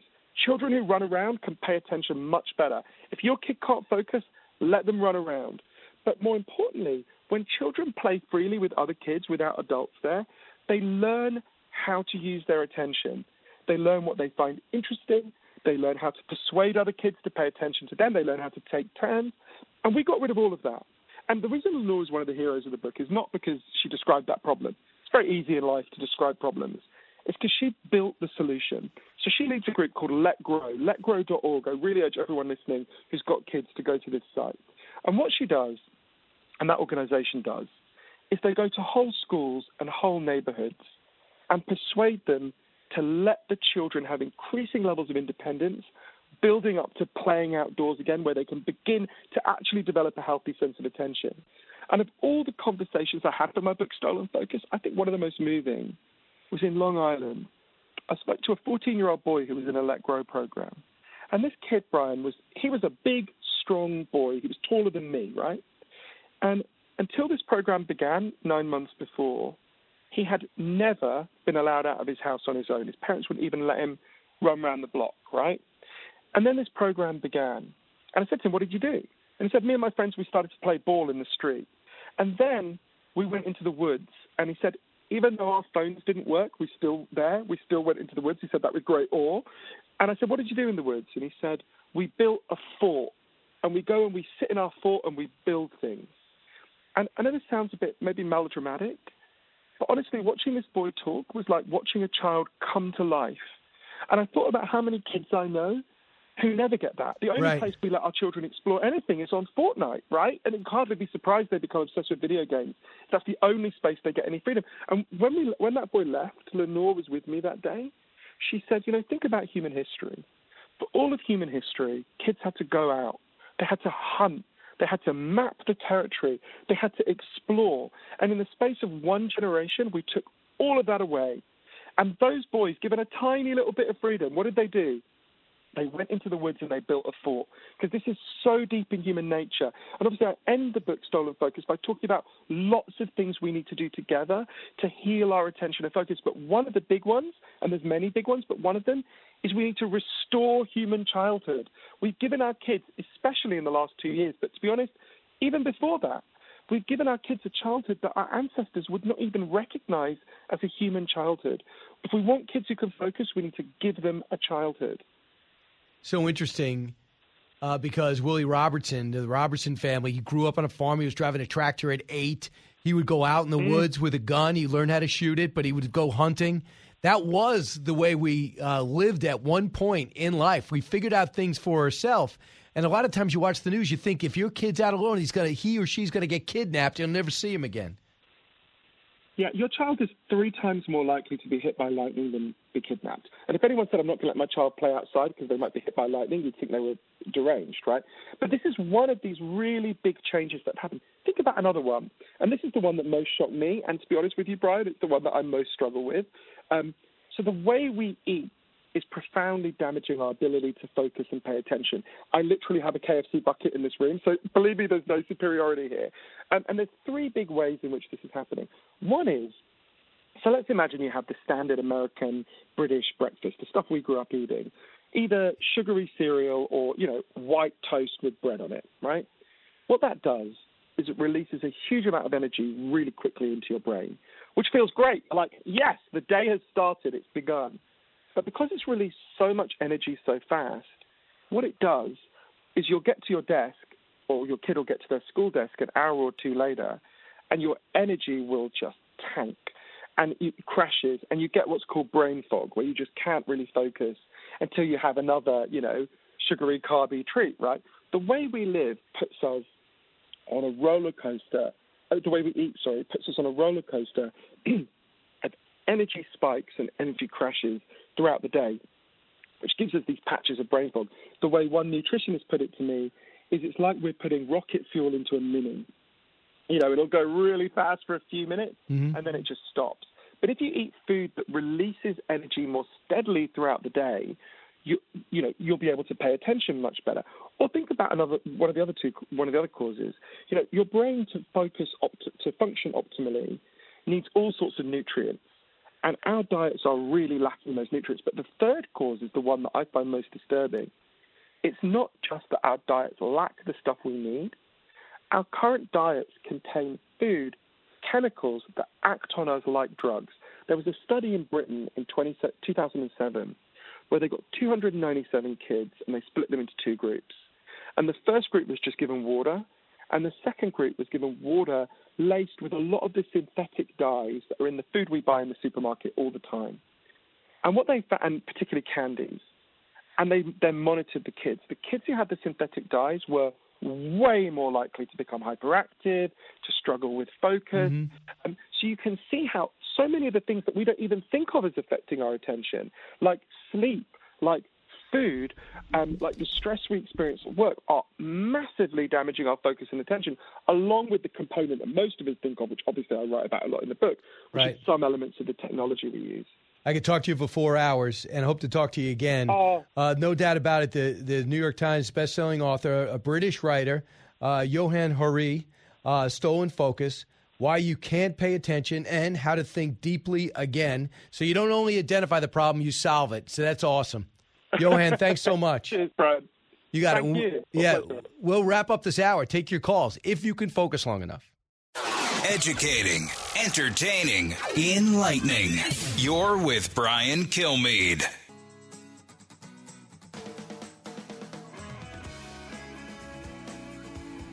He's so busy, he'll make your head spin. It's Brian Kilmeade. This crisis directly affects every member of this council and every country in the world, because the basic principles that sustain peace and security, principles that were enshrined in the wake of 2 world wars and a Cold War, are under threat. The principle that one country cannot change the borders of another by force. The principle that one country cannot dictate another's choices or policies, or with whom it will associate. The principle of national sovereignty. This is the exact kind of crisis that the United Nations, and specifically this Security Council, was created to prevent. And it's unbelievable. I mean, that's Vladimir Putin, and that's what Russia's been gradually. Remember, Bush 41 thought he could get Bush 43 and Vladimir Putin together because he had a pretty good relationship with Yeltsin and Gorbachev. And he said, listen, guys, you're really kind of separate. The countries are getting really on different paths. Why don't you come over to Maine, Kennebunkport, and why don't we talk this out? And there was really a sense that it was just a miscommunication. And now, fast forward 15 years later, there's no miscommunication. It's intentional. He was able to get his feet underneath him. He was able to circumvent the rewriting of his constitution.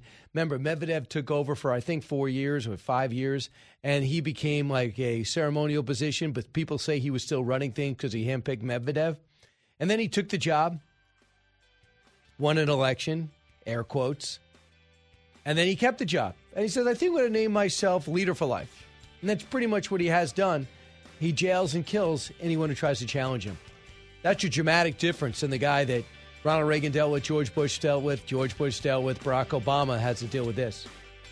Thanks so much for listening. Don't forget my Saturday show. It's 8 o'clock. It's called One Nation. Repeat it again at 11. BrianKilmeade.com.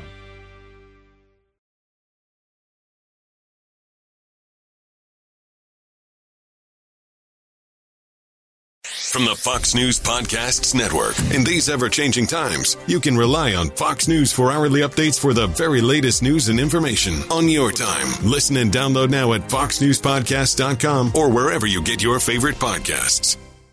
Listen to the show ad-free on Fox News Podcast Plus, on Apple Podcast, Amazon Music with your Prime membership, or subscribe wherever you get your podcasts.